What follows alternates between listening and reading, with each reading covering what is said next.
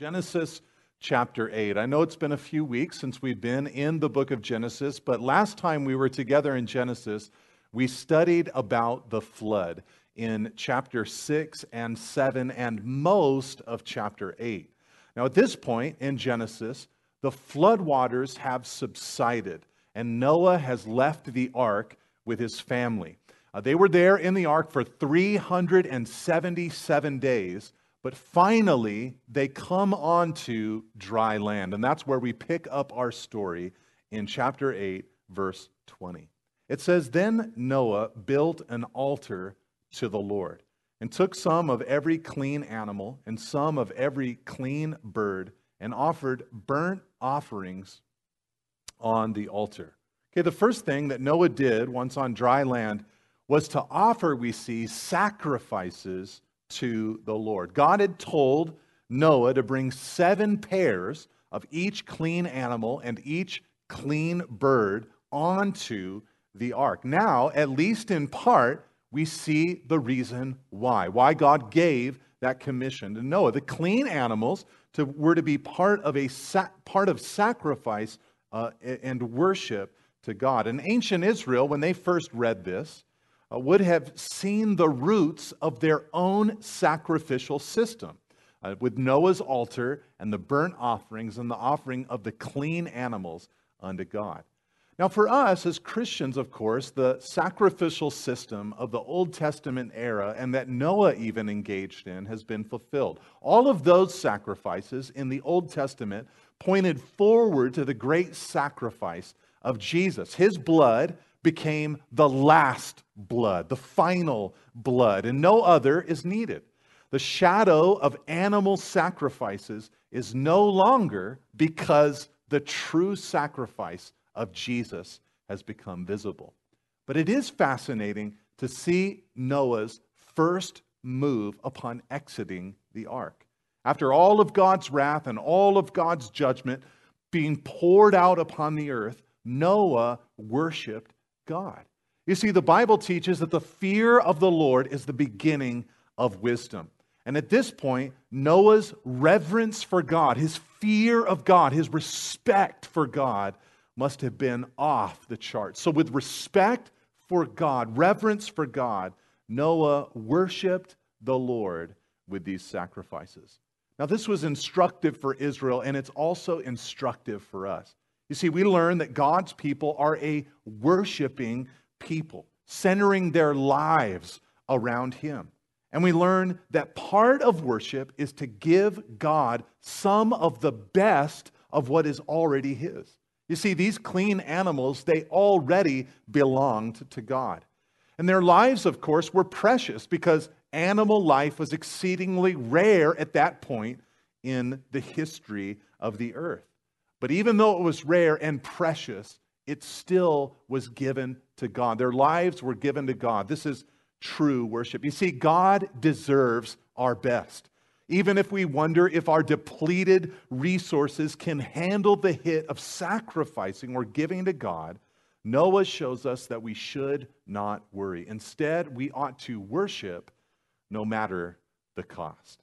Now, in verse 21, the story goes on to say, "And when the Lord smelled the pleasing aroma, the Lord said in His heart, I will never again curse the ground because of man, for the intention of man's heart is evil from his youth.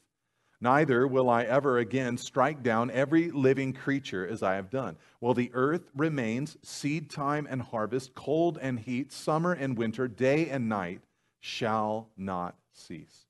Okay, so we learn here that the aroma of Noah's sacrifice, it was pleasing to God.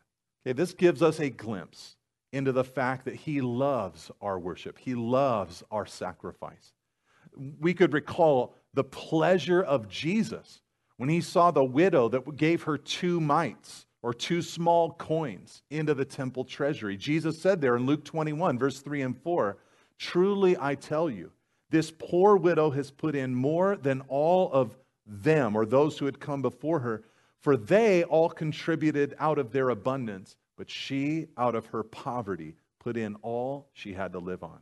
Jesus loved that form of worship, and here we see God appreciated that form of worship from Noah as well. He'd done something similar, and God loved it. It pleased the Lord. Then God said in his heart in verse 21 that he would never again curse the ground because of man. Nor, verse 21, would he strike down every living creature in the same way that he had just done. In other words, he said, while the earth remains, he committed himself to the perpetuation of the seasons. So he said things like seed time and harvest and cold and heat and winter and summer and day and night would all serve as a testimony to his faithfulness. Now, of course, we know that after Adam sinned, the ground was cursed after his fall. But God had cursed the ground in a different and more severe way at the time of the flood. The idea is that through the flood, God had treated the ground with disdain, as if it had no value.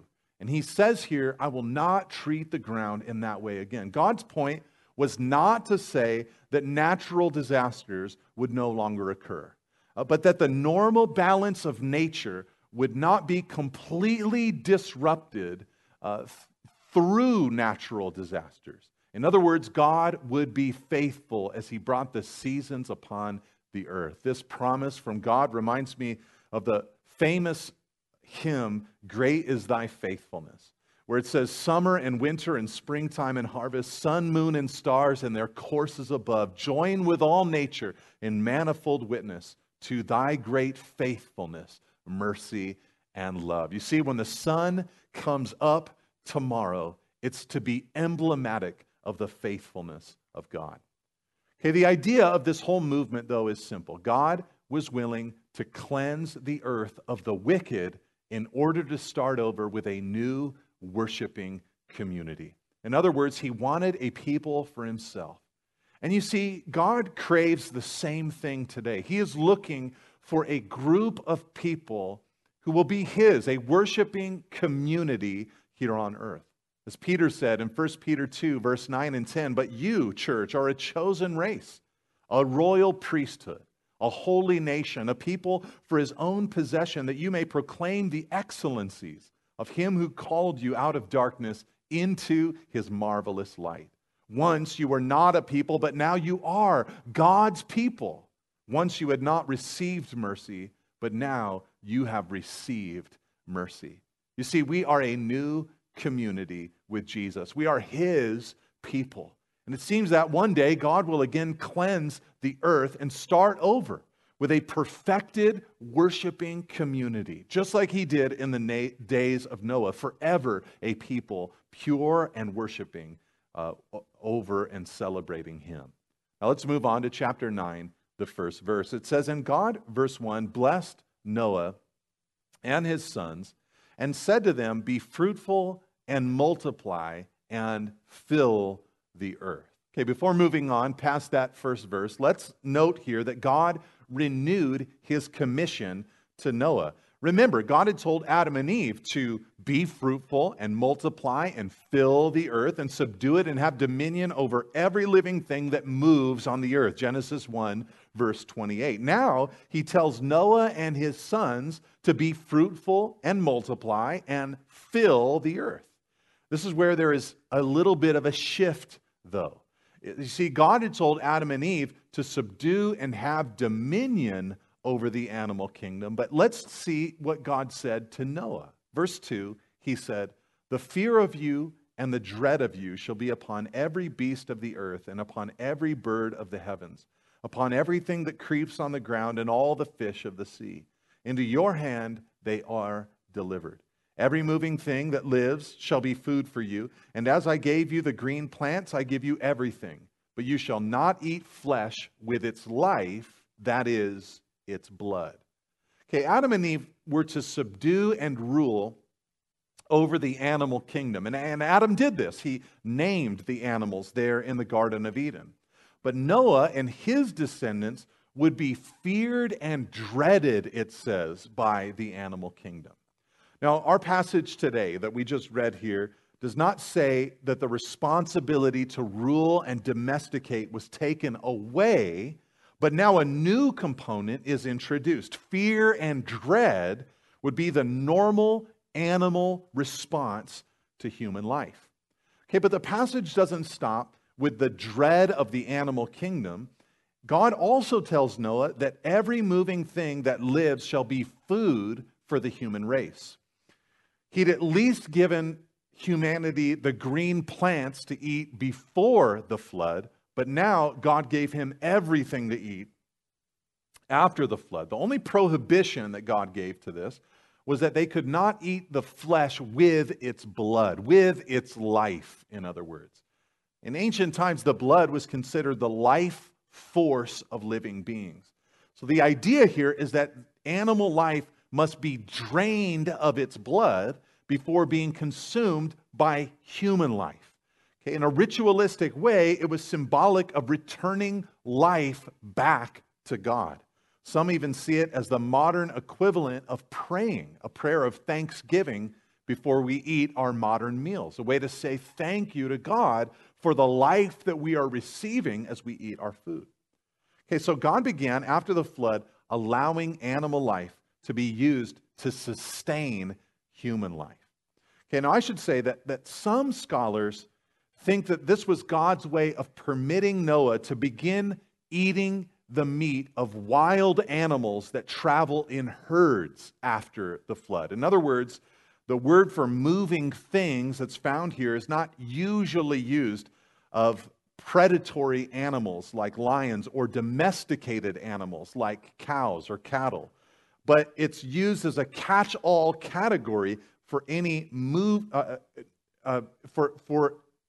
animals that travel in packs together. Not just every creeping thing, but animals like antelope or deer or gazelle or rabbits. And if this is the case, then what God is now allowing is for humanity to continue in the pre-flood practice of eating meat that they'd raised, but now also eating meat that they would hunt.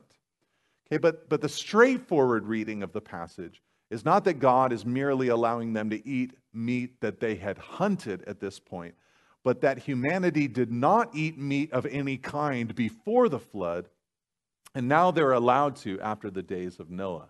Okay, the implication, if that's the correct reading, is that before the flood, humanity was basically vegetarian.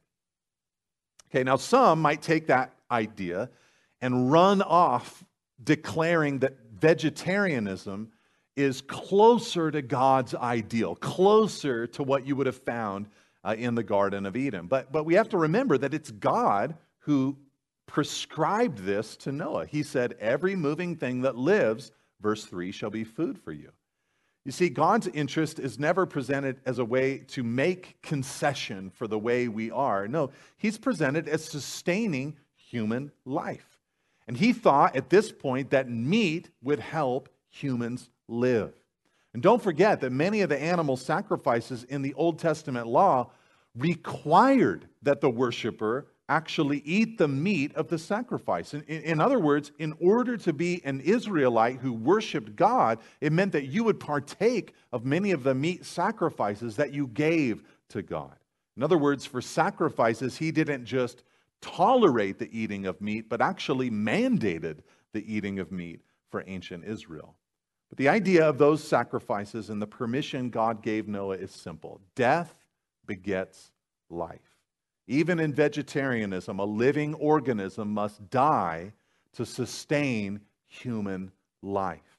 In God's mind, lesser life forms like animals or plants could be used to sustain the higher life of humanity.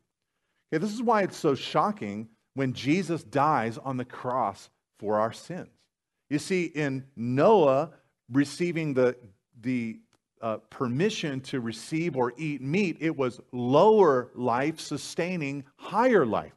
But when Jesus dies on the cross, it is higher life. Jesus making a way for lower life, us, to be able to live. He's divine. He's life of the highest order, but he died so that we might live. Okay, before moving on from this, let me give you a side note. I don't think that this passage demands that human beings eat meat if they want to be faithful to God. I think we can eat meat. It's allowed that we eat meat. But I think there's room to refrain from it if we'd like. I just don't think that there's room for us biblically to refrain from meat eating for religious or even moral reasons. Remember, some modern forms of vegetarianism or veganism have their roots in things like Hinduism and Buddhism. Even some modern Seventh-day Adventists follow a vegetarian or vegan diet, but they base that on their interpretations of Old Testament prophecies that talk about a coming day when the lion will lie down with the lamb and humanity will be at peace with the animal kingdom. But Christians who decide not to eat meat shouldn't do so for religious reasons. Now, take this for what you will. This is just a pastor talking right now. But I urge you to use discernment when you come across literature or documentaries or health experts who promote a vegan or vegetarian diet. Read, listen to, or watch rebuttals of their arguments and positions. And please use extra caution whenever this is presented as a moral issue. Humans are made in the image of God. Animals are not made in the image of God. There's a fundamental difference between us. Often the best course will be to take a middle and moderate path between the extremes.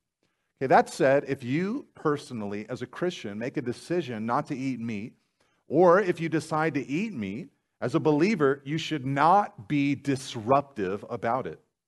It's a behavior firmly fixed in the personal conviction category.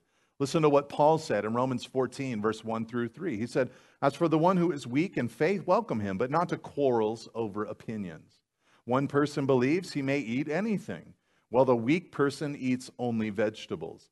Let not the one who eats despise the one who abstains, and let not the one who abstains pass judgment on the one who eats, for God has welcomed him." And I think that's a good and final word on this particular subject today. Let's move on to verse 5 in Genesis chapter 9. It says, "And for your lifeblood I will require a reckoning. From every beast I will require it, and from man. From his fellow man I will require a reckoning for the life of man. Whoever sheds," verse 6, "the blood of man, by man shall his blood be shed, for God made man in his own image." Okay, speaking of the blood of animals, God then went out of his way to say that the blood of man is of great value. He says, verse 6, "Anyone who sheds the blood of man, by man shall his blood be shed." In other words, the guilty murderer would be punished with the shedding of his own blood. It's one thing to take the life of an animal in order to sustain your own life, God says, but it's another thing entirely to take the life of a human being. Why? Well, he says in verse 6, God made man in his own image. You see, it was important for God to reiterate this at this point, lest we interpret the flood as God's disregard for human life. No, he values human life. It's the highest of all of his creation. To take human life for God in the flood was a sober and grievous process. And he wants humanity, he says here, to value human life as well. This is one reason that Christians reject the idea that some forms of human life are more valuable than other forms of human life. The aged person, growing sicker by the day, is made in the image of God. They're not to be despised. They have value. So does the infant inside of her mother's womb. Not just because of who they might become, but because God places value upon them.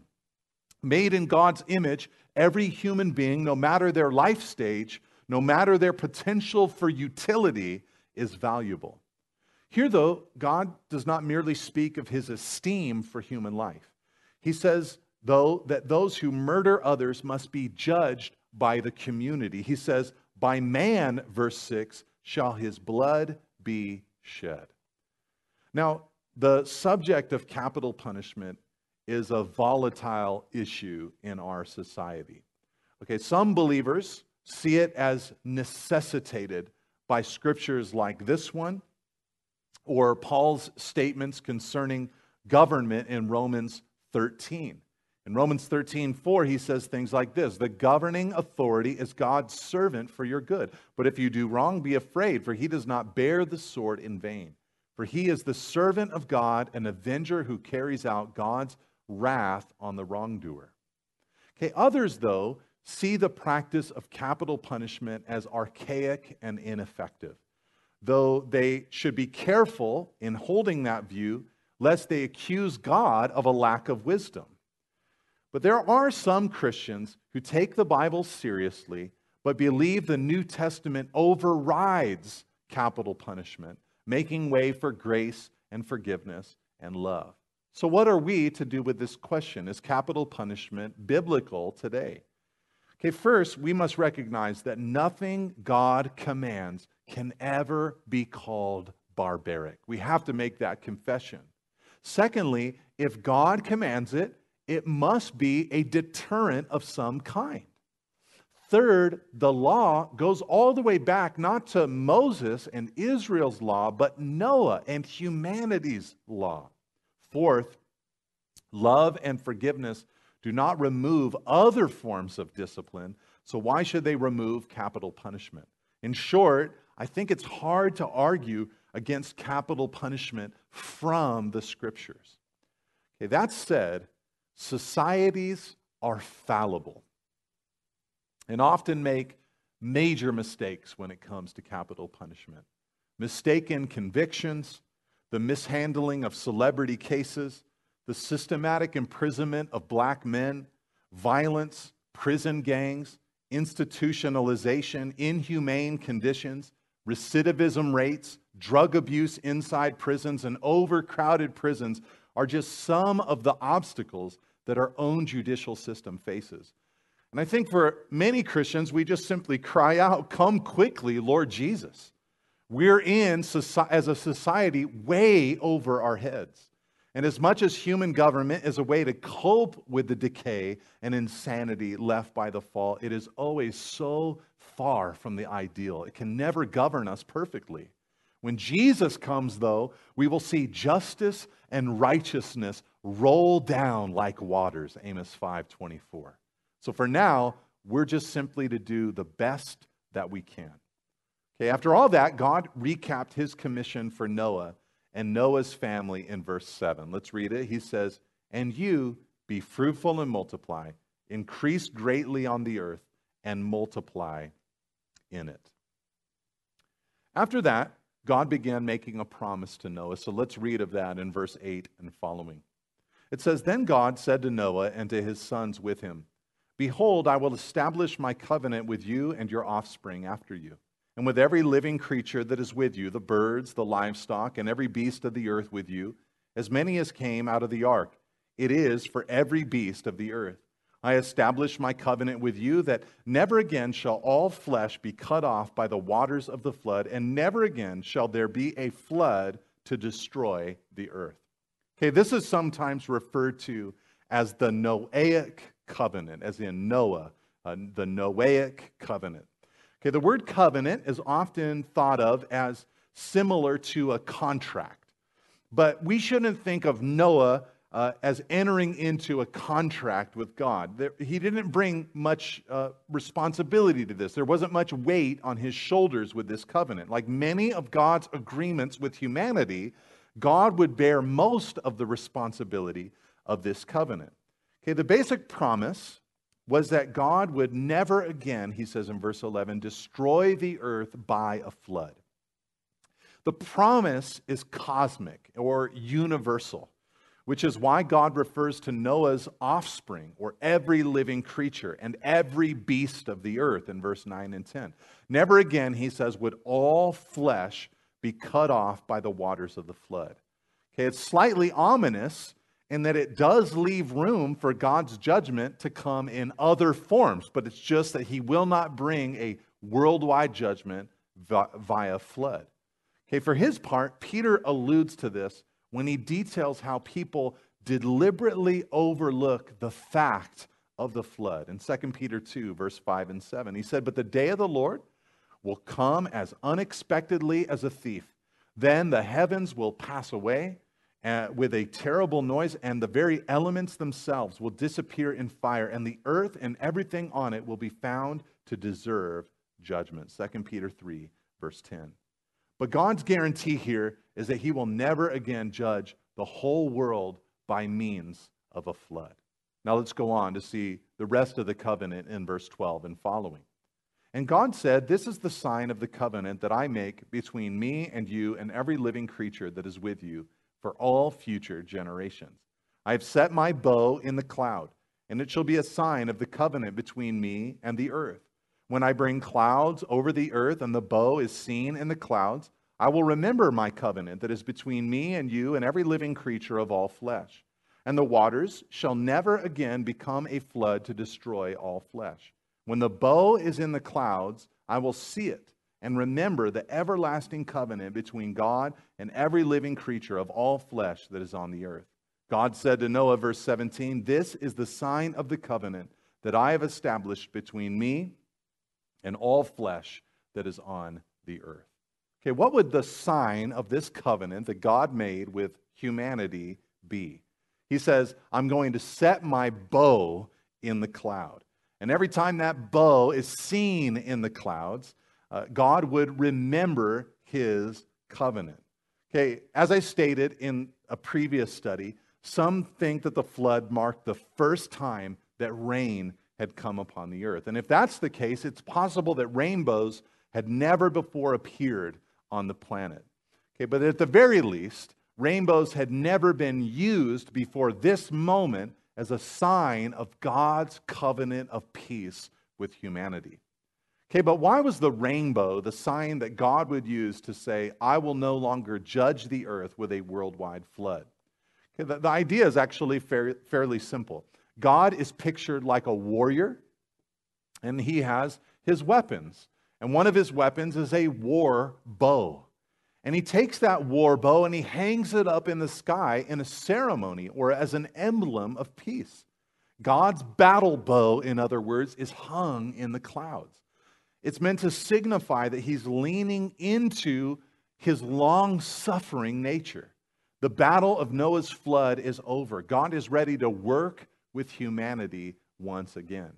Okay, now as I mentioned earlier, this does not mean that God is forever done judging humanity. The prophets spoke time and time again of a coming day when the Lord will go out and fight against those nations as when he fights on a day of battle, to quote from Zechariah 14, verse 3. And we think of Jesus as the one who will fight ultimately against all his enemies, winning victory for his kingdom. It says in Revelation 19, verse 15, that from Jesus' mouth will come a sharp sword with which to strike down the nations. And he will rule them with a rod of iron. He will tread the winepress of the fury of the wrath of God the Almighty. But that future war is all with a specific goal in mind, the permanent setting aside of God's war bow. Jesus, the Prince of Peace, will bring in everlasting righteousness. And of his rule, Isaiah 9, verse 7 tells us, there will be no end. Okay, so that's what the rainbow in the sky was meant to represent. Okay, all that said, I'm sure many of you are thinking about the irony of it all. Today's society or modern use of the rainbow is hardly what it meant for the Noahic covenant. And all I really care to say about this tonight is that I'm not surprised. If the rainbow was meant to be a symbol of God withholding his wrath, of course, a lost humanity under the influence of the devil himself would seek to repoint that image into a different direction. So it's no surprise that the rainbow has been used for other reasons or other purposes. Okay, let's move on. In chapter 9, verse 18. It says, "The sons of Noah who went forth from the ark were Shem, Ham, and Japheth. Ham was the father of Canaan. These three sons were the sons of Noah, and from these the people of the whole earth were dispersed." Okay, so here we have the three sons of Noah. Shem, Ham, and Japheth were their names. We've seen them already. They survived the flood with Noah, but we know little about them. More light is shed on their character in the passage that follows, but here we learn that from these people, these sons, the whole earth was populated or dispersed. Okay, this is a preparatory statement. In a few moments, we're going to read of the table of the nations that was around in Moses' day. And each nation has roots in or is tied to either Shem or Ham or Japheth. Okay, remember though, that the initial readers of Genesis were the Israelites who came out of Egypt. God delivered them from their captivity to take them to the long-awaited promised land. And who was currently living in the promised land that they were going to? Well, none other than the Canaanites, the descendants of Canaan mentioned here in verse 18, the son of Ham. They were the ones, the Canaanites, that God told the people of Israel to drive out from the land. And why did the Canaanites need to be driven out of the land? Well, partly because the land had been promised to Abraham's seed, but also as a judgment from God. The Canaanite people were exceedingly wicked and had been given many years and generations to repent and amend their ways. But since they hadn't, God's judgment was going to come upon them in the form of the people of Israel led by Joshua. Okay, but in our passage, we're going to observe the roots of Canaanite wickedness. Okay, this is why Ham and his son Canaan are specifically mentioned in verse 18. Okay, so let's read of what happens next. It says, Noah, verse 20, began to be a man of the soil, and he planted a vineyard. He drank of the wine and became drunk and lay uncovered in his tent. All right, a little bit of a surprising development after reading all of these godly things about Noah. Okay, it's improbable that wine was unknown before this episode. It's likely because Noah knew about vineyards and wine that he cultivated wine at some point after the flood. And this was a turn for Noah, of course, because it's here that he began to be a man of the soil. It seems that one of his crops was grapes. I imagine that Noah took time before the flood while he was constructing the ark to learn about agriculture and horticulture. I mean, imagine it. He knew that he would survive this coming wrath that God had revealed to him. So I don't think that this is the invention of wine. I think this is Noah taking the information that he'd learned before the flood and applying it after the flood. And he drank of the wine, it says in verse 21, and became drunk and lay uncovered in his tent. Okay, even in modern times, we know this is a negative development. This is not good. This is not something Noah should be doing. But as I've said before, nakedness for ancient Israelites was a really big deal. And so here we see Noah drunk and naked in his tent. This was abhorrent to the Israelite readers of this passage. Okay, now the Bible says that just as bread strengthens a man and oil makes his face shine, wine gladdens the heart of man. Psalm 104, verse 15. The Proverbs say that wine is a gift to those in bitter distress. Proverbs 31, verse 6. It seems to be one of God's gracious gifts to humanity, something to enjoy in an often unenjoyable world. It's even connected to the ministry of Jesus, of course. His first miracle was to produce exceedingly good wine at a wedding feast in Cana, and he implemented wine into the communion table that he gave to the church. And he drank sour wine after crying out, "I thirst," while on the cross. But as humans do, Noah went beyond using wine as a gift and instead used it to sin. he became drunk, it says in verse 21. And if the Bible describes wine in positive terms, it much more intensely gives us warnings about its negative effects. All throughout Scripture, intoxication is held out as a gateway to massive folly, a major way to disrupt the goodness of God in your life. In the narratives of the Bible, characters who get drunk do stupid things. In the wisdom literature of the Bible, drunkenness leads to other sins. And in the New Testament letters, impairment is something disciples leave behind. Peter said it this way in 1 Peter 4, verse 3. You've spent enough time in the past doing what the heathen like to do. Your lives were spent in indecency, lust, drunkenness, orgies, drinking parties, and the disgusting worship of idols. Okay, by the way, the Bible's prohibitions of intoxication through drink can be applied to other substances as well. For instance, we would not expect to find the Bible ever mention the word marijuana. But the Bible doesn't have to mention something directly to say something about it. Basically, the concept goes like this. If subject A has a forbidden characteristic, and subject B shares that characteristic, then B is also forbidden. To state this plainly, since the Bible rebukes alcoholic intoxication, then we rightly can conclude that it forbids all forms of intoxication. Okay, but there are better reasons than that for us to remain sober. Better reasons than just God says don't do it. For serious believers, a better reason to avoid mind-altering substances is that our bodies and our minds belong to God. The part of me that belongs to God is my mind.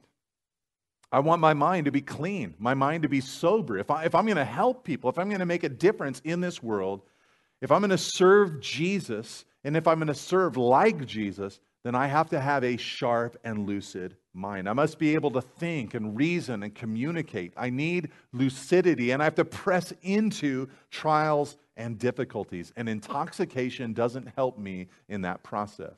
As Paul said in Ephesians 5:18, don't be drunk with wine because that will ruin your life. Instead, be filled with the Holy Spirit. You see, the desire to put one's self in an altered mental state is not the Christian way. Like Jesus before us, we embrace everything that God has for us. He would not allow Jesus, his senses, to be dulled when he was on the cross. He rejected the drink that would have taken the edge off. No, instead, he embraced the edge as he died on the cross. Okay, so life is difficult, but our response is not to become dulled or less alive. No, in prayer, we press into God and we become more alive than ever, even in the midst of trial and difficulty. Now, verse 22 goes on to say, and Ham, the father of Canaan, saw the nakedness of his father and told his two brothers outside. Then Shem and Japheth took a garment, laid it on both their shoulders, and walked backward and covered the nakedness of their father. Their faces were turned backward, and they did not see their father's nakedness. Okay, the major question of this bizarre episode is this. What was Ham's sin? In a moment, Noah is going to rebuke him. What was Ham's sin? Okay, as you might imagine, there have been many wild guesses proposed over the years. Ancient rabbis said that Ham went in and castrated Noah, which is why he had no more sons. Others claimed that he slept with his own mother or sexually abused his own father. But it says, I think, what it means. It says, Ham saw the nakedness of his father and told his two brothers outside. Okay, this is how Shem and Japheth understood the crime. That's why they walked backward and covered the nakedness of Noah. They didn't want to see the nakedness like Ham had. So the sin apparently was seeing, not something that he did, but something that he saw. Then perhaps taking what he saw and broadcasting it, broadcasting his father's nakedness. Okay, but does that really make it any clearer for us? What does that mean? Okay, modern readers might look at that and say, oh, I understand. I have unpleasant memories of being a little boy or a little girl and watching my dad walk around the house in his tidy whities. There's nothing more unpleasant than that. It's not good to see your unclothed father. But that's not the way the ancient Israelites understood this scene. There's likely much more at play. Whatever his sin was, it's likely the original Israelite readers knew what it was, and we, as modern readers, thousands of years later, are left in the dark. But the question is there a way for us to figure this out? Well, we can go to other passages in Scripture. And in Leviticus 18 and 20, there are prohibitions against nakedness. And the nakedness of a father can include also his wife. So it's possible that what Ham saw was his mother and his father lying naked and passed out after a drunken sexual encounter. And somehow he reveled or rejoiced in what he saw and then went and shared it with his brothers. Okay, the text, though, really doesn't tell us what he saw or what he did, so I'm not going to speculate any further. But one thing I will add is that the sensitivity that the Bible places on this subject of the exposure of nakedness. Okay, in our contemporary world, pornography has systematically corrupted the societal respect for human nakedness.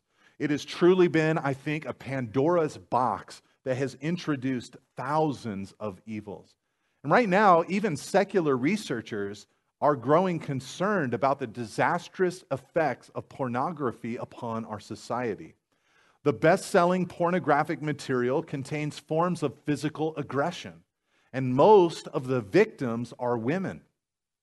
The average age of exposure in our modern society for boys is 9 years old. By adult age, if viewing is continued, many of them are unable to experience sexual response with a real live woman. Sex has become totally depersonalized for them. You see, porn is addictive. It destroys relationships, and it leads to sex trafficking and prostitution. Yet many in our modern age think that pornography is a good thing, that it's worse to refrain from recycling or to eat fast food than it is to engage in pornography. But nothing could be further from the truth. Paul said in Galatians 5, verse 19, when you follow the desires of your sinful nature, the results are very clear. Sexual immorality, impurity, and lustful pleasures. The word for sexual immorality there is the word porneia in the Greek language, the root word for pornography. It's treating another human being as a thing, an object for pleasure. Ancient Rome and ancient Greece, they were steeped in porneia, using male and female servants and children from lower classes as sex slaves, as outlets for their sexual desires. And our modern world is steeped in porneia also, in many of the same forms that Rome and Greece engaged in, but also in this new digital frontier. And it's harmful and damaging, something that every Christian should make every effort to avoid. The stakes are way too high. Brothers and sisters, take this part of your life very seriously.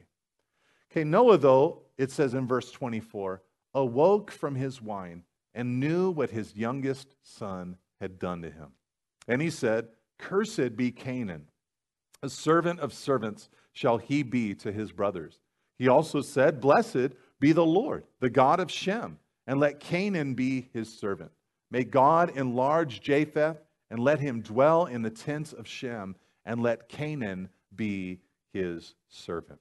Okay, here we see Noah awakening from his drunken stupor, and he knew exactly what Ham had done to him. Somehow he was able to recall it. And in response, Noah made a declaration regarding Ham's offspring. He pronounced a curse on Canaan, who was Ham's son. Then he blessed Shem by making Canaan his servant in the future. And then he gave a more moderate blessing to Japheth. He would be blessed less than Shem, and he would dwell in his tents, but above Canaan, who would be Japheth's servant. Okay, this prediction from Noah that the Canaanites would live in servitude to the Shemites and Japhethites is meant to be seen in moral terms. The Canaanite peoples, descendants of Ham, would follow Ham's degrading ways. They're not cursed because of what Ham did, but because they continued in Ham's pattern. And by the time Israel came to the promised land that God gave to Egypt, the Canaanite sin was ripe for God's judgment. All that time, they'd not removed from themselves Ham's ways, but instead persisted in grotesque forms of sin. They had become entrenched in their sin. Depravity for the Canaanites had run its full course, just like we'd seen in the earth's population before the time of the flood. The Canaanites had become, over the centuries, a cancer to the human race. And so much of the Torah will be written against the backdrop of this curse that Noah pronounced upon Canaan. Land will be promised to Abraham's descendants, but the Canaanites will take the land first. Then they will pollute the land with abhorrent practices, many of which were directly condemned in the law that Israel received when they came out of Egypt. The Bible presents their sexual perversion as grave as bestiality, worship as twisted as child sacrifice, and rampant idolatry, which brought them into the demonic realm.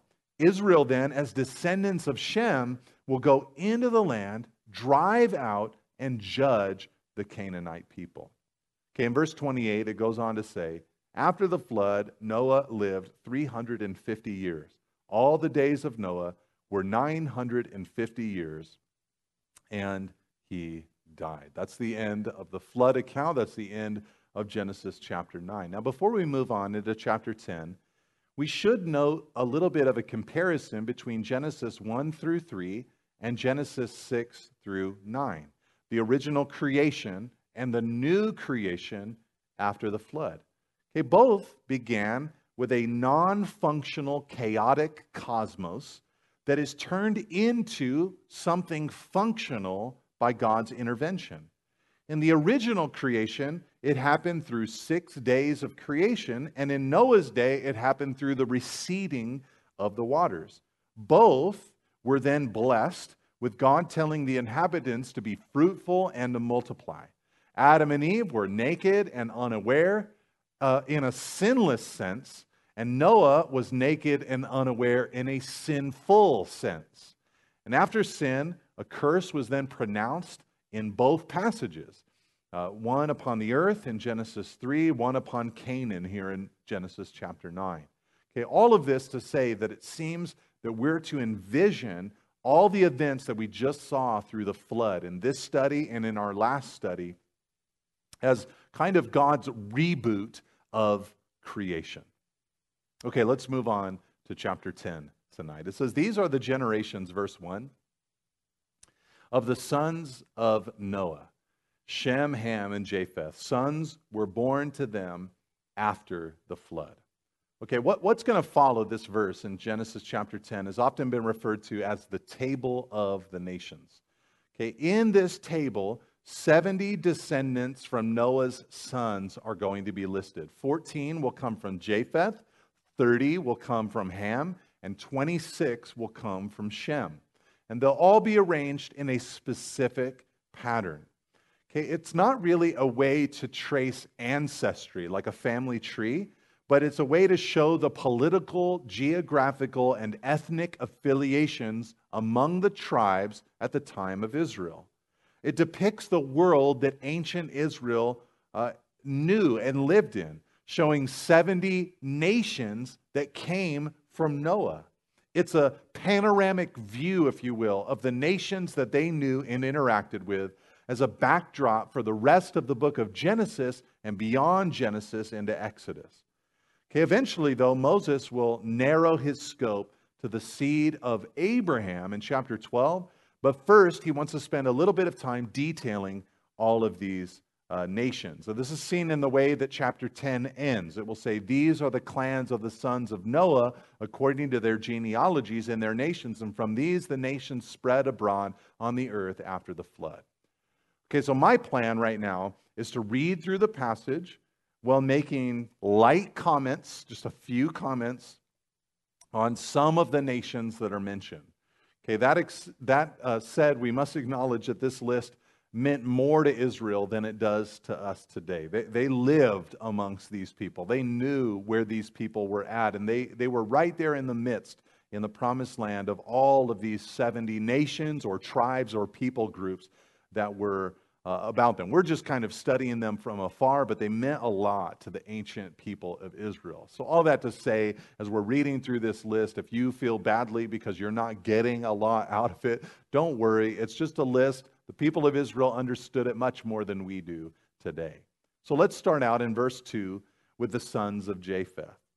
Gomer, these are Cimmerians and Scythians. Magog, which is the land of Gog between Armenia and Cappadocia. Madai, Javan, Tubal, Meshech, and Tyrus. Verse 3, the sons of Gomer, Ashkenaz, Riphath, and Togarmah. The sons of Javan, verse 4, Elisha, Tarshish, Kittim, and Dodanim. From these, the coastland people spread in their lands, each with his own language, by their clans, in their nations. Okay, so here in those first 5 verses, we have the descendants of Japheth. There are 14 tribes or nations that are mentioned, and they were the northern people, and they were far from the people of Israel. They were considered the coastland people, it says, spread from their lands, meaning that they were on Israel's horizon or on Israel's coast, far from Israel. Okay, later in the Bible, the Scythians, the people of Gog, the Medes, the armies of Tubal and Meshech, citizens of Cyprus and Tarshish, and even Greece will appear in the biblical narrative. Okay, and all of them are going to come from these nations. Let's move on, though, to the descendants of Ham in verse 6. The sons of Ham, Cush, Egypt, Put, and Canaan. The sons of Cush, Seba, Havilah, Sabta, Ramah, and Sabteca. The sons of Ramah, Sheba, and Dedan.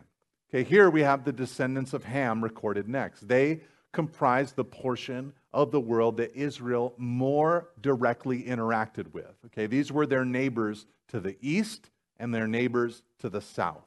The people of Cush are especially detailed here, and they would have settled in modern-day Egypt, Sudan, and Ethiopia. Okay, Cush, it says in verse 8, fathered Nimrod. Okay, quite a name. He was the first on earth to be a mighty man.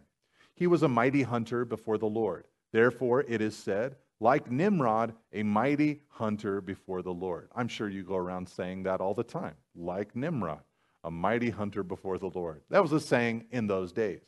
The beginning, verse 10, of his kingdom was Babel, Erech, Akkad, and Calneh in the land of Shinar. From that land he went into Assyria and built Nineveh, Rehoboth-ir, Calah, and Resen between Nineveh and Calah, that is, the great city.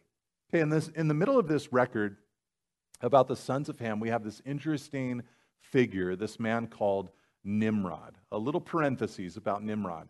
Okay, he's presented in this passage as a mighty man and a mighty hunter. Okay, the description is that he's a mighty hunter before the Lord. But that's widely regarded as a negative statement. It's not a good thing that he was a mighty hunter before the Lord. It's usually seen as either a sarcastic way to describe him, or as a way to say that he was opposed to God, that he was against the Lord, before the Lord in that kind of way, putting himself before God. But some do regard it as a neutral statement, meaning something along the lines of, and God saw Nimrod. But it's never regarded as a good statement. It's hard to say a lot about this Nimrod character without getting into speculation.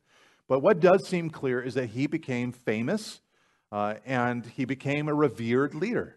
And at some point, he began in these Genesis 10 accounts, at some point in history, he began building, became a warrior, became a hunter, and his fame spread far and wide, which is why people talked about him. Now, it is also clear that he became the founder of the earliest imperial world powers of Babylon, connected to Babel, and Assyria with their capital city in Nineveh. And the prophet Micah would eventually speak of Assyria as the land of Nimrod, Micah 5, verse 6. So he and his cities figure in as an opposite to God's chosen people and the city that they would establish. So Nimrod runs counter to God's plans, as we'll see in the following chapter. Okay, let's move on in the passage, though, into verse 13. It says, Egypt fathered Ludim, Anamim, Lehabim, Naphtahim, Pathrusim, Casluhim, from whom the Philistines came, and Caphtorim. Okay, the record here describes tribes of nations from North Africa all the way to Crete. And after that, we get the sons of Ham, or Canaan, Ham's son. And so let's read of that in verse 15 and following. It says, Canaan fathered Sidon, his firstborn, and Heth, and the Jebusites, the Amorites, the Girgashites, the Hivites, the Archites, the Sinites, the Arvadites, the Zemarites, and the Hamathites. Afterwards, the clans of the Canaanites dispersed, and the territory of the Canaanites extended from Sidon in the direction of Gerar as far as Gaza, and in the direction of Sodom, Gomorrah, Admah, and Zeboim as far as Lasha. These are the sons of Ham by their clans, their languages, their lands, and their nations. Okay, as I mentioned earlier, the Canaanites were of special interest to Israel. Noah cursed them, remember? And they were inhabiting the promised land. And they hadn't turned from Ham's ways, but it instead becomes severely entrenched in abominable rituals and practices and sin. So the list here mentions many of the nations that plagued ancient Israel. The Jebusites were in the promised land until David banished them from Jebus, which became Jerusalem. The people of Sidon lived up the coast from Israel. But these Canaanite tribes, they settled in the promised land and all the way from the bottom all the way up into Lebanon. And they became foes of ancient Israel. These are Israel's enemies. They lived in the territory that God wanted to give to his people. Okay, so at this point, we've detailed Japheth and Ham's descendants. Now Moses turns to Noah's final son, Shem, from whom the people of Israel would come. To Shem also, the father of all the children of Eber, verse 21, the elder brother of Japheth, children were born. The sons of Shem, Elam, Ashur, Arpachshad, Lud, and Aram. The sons of Aram, verse 23, Uz, Hol, Gether, and Mash. Arpachshad fathered Shelah, and Shelah fathered Eber. To Eber were born two sons, verse 25. The name of the one was Peleg, for in his days the earth was divided, and his brother's name was Joktan. Joktan fathered Almadad, Sheleph, Hazarmetheth, Jerah, Hadarim, Uzal, Diklah, Obal, Abimael, Sheba, Ophir, Havilah, and Jobab. All these were the sons of Joktan. The territory in which they lived extended from Mesha in the direction of Sephar to the hill country in the east.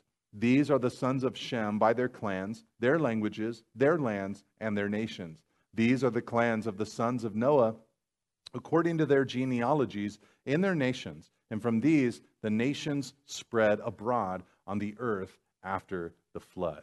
Okay, fascinating reading, I know. But let's talk about this for a second. You have here the descendants of Shem, and there's one particular figure that stands out. His name is Eber in verse 21 and in verse 25. Okay, he was not the actual son of Shem. Shem had 5 sons listed in verse 22. And after mentioning the sons of Aram, the focus turns exclusively to Arpachshad. And he had a son named Shelah, and Shelah fathered Eber. Again, Eber is the focus of this particular record. Now, Eber then, it says, went on to have 2 sons. The first was named Peleg, and we don't know much about him. His descendants aren't really mentioned. What is said is that in his days the earth was divided. And this is likely a reference to the events of chapter 11 that we're going to see, where the earth was divided or scattered through the confusion of language. The second son of Eber was named Joktan. And it's his line that the author follows, listing off 13 sons of Joktan. And their territory is mentioned as extending from Mesha and the direction of Sephar to the hill country of the east. And this is a reference to the Arabian Peninsula. Okay, all this is detailed because Abraham and eventually Israel's ancestry and bloodline would have connection to these 13 Joktanite tribes. Okay, so that's why we're getting this detail about these tribes in particular. Okay, chapter 11 of Genesis is fairly short, so let's cover it in our study tonight. It says in verse 1, "Now the whole earth had one language and the same words. And as people migrated from the east, they found a plain in the land of Shinar and settled there. And they said to one another, 'Come, let us make bricks and burn them thoroughly.' And they had brick for stone and bitumen for mortar. Then they said, 'Come, let us build ourselves a city and a tower with its top in the heavens, and let us make a name for ourselves, lest we be dispersed over the face of the whole earth.'" Okay, here, humanity is presented as having intense unity. It says, verse 1, the whole earth had one language and the same words. And with this united vocabulary, they migrated together from the east and found a plain in Shinar to settle in verse 2. Okay, this is an area that is often associated in the Old Testament with Babylon, a place which positioned itself against God and against God's kingdom. Okay, then they kickstarted a massive kiln-fired brick-making campaign, you'll notice there in verse 3. The supplies for building these bricks were plentiful in that region. They had, with their bricks and mortar, they then said to each other, "Come, let us build for ourselves a city and a tower with its top to the heavens, and let us make a name for ourselves, lest we be dispersed over the face of the whole earth." Okay, so God had told humanity to fill the earth in Genesis 1 and again in Genesis chapter 9.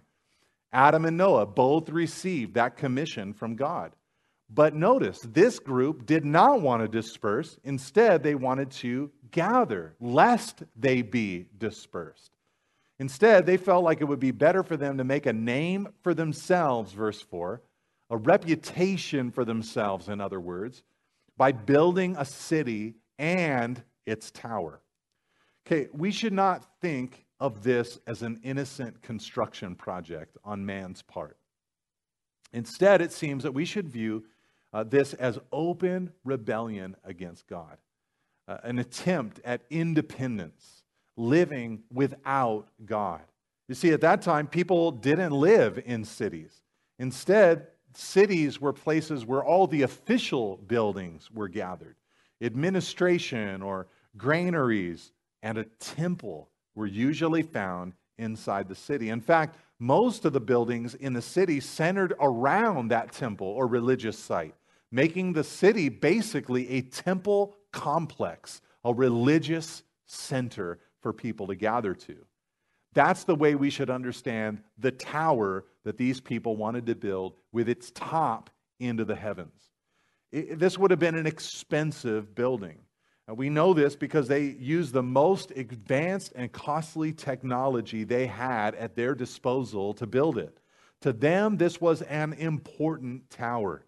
More than likely, this is the first iteration of the ancient ziggurat, a religious tower meant to indicate that man could climb to the gods.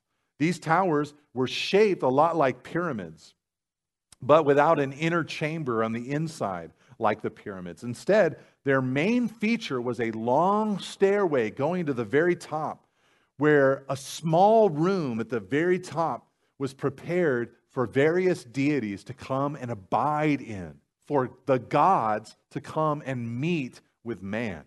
This seemed to be their way of seeing a connection between heaven and earth, a link, if you will, a gateway, if you will, a portal, if you will, from the unseen to the heavenly dimension, from the visible to the or invisible to the earthly. They hoped that the divine would stop by, come down the stairs, and interact with them. Their gifts, their tower, their little room for the gods, their stairway, they were all meant to get the favor of the deities that they believed in. Let's see how God responds to this tower and this city. It says in verse 5, "And the Lord came down to see the city and the tower, which the children of man had built. And the Lord said, Behold, they are one people, and they have all one language. And this is only the beginning of what they will do. And nothing that they propose to do will now be impossible for them. Come, let us go down, and there confuse their language, so that they may not understand one another's speech." So the Lord dispersed them from there over the face of all the earth, and they left off building the city. Okay, here Moses uses anthropomorphism to describe in human terms what God did at that moment. He says God came down, he saw the city and the tower which the children of men had built, and God was displeased with their accomplishment.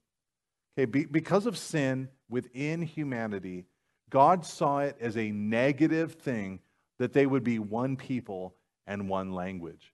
You see, nothing, he said, that generation of people proposed would be impossible for them. You see, God thought of this as a negative, in negative terms.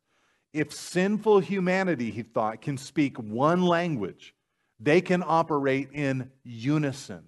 But unity towards an evil cause is not helpful to society. So God wanted to combat that unity. What does this say about our modern times? You know, more and more, we are becoming one people with one language without any barriers for communication. So here, God intervened and confused their language. Okay, this was an act of God's mercy. Without it, the depravity of the pre-flood world might have repeated itself in the post-flood world. Once people could not understand one another, they dispersed from there over the face of all the earth. Okay, the implication that he's making is that they found others who spoke like them and went off with them into new lands. As a result, they ditched the city. They left off building the city, verse 8. Therefore, verse 9, its name was called Babel, because there the Lord confused the language of all the earth. And from there the Lord dispersed them over the face of all the earth. Okay, this city Babel, which would develop later into Babylon, becomes the great anti-city of Scripture. Babel or Babylon will always be emblematic of man-made religion, views which believe that man can attain to the divine.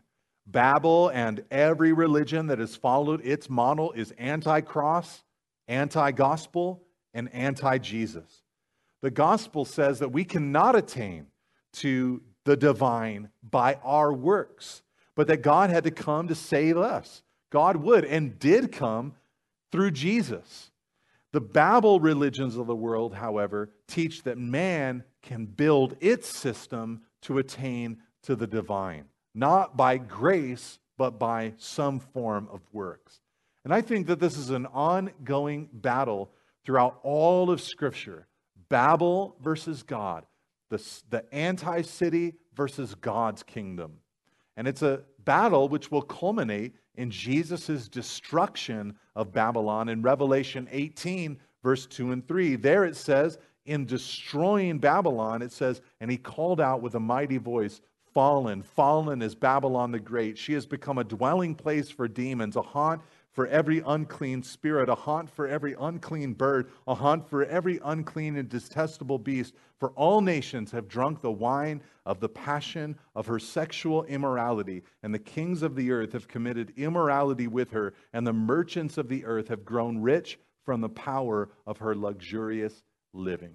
You see, when Jesus comes, civilization which postures itself against God and religions which try to attain God by works, they'll be destroyed.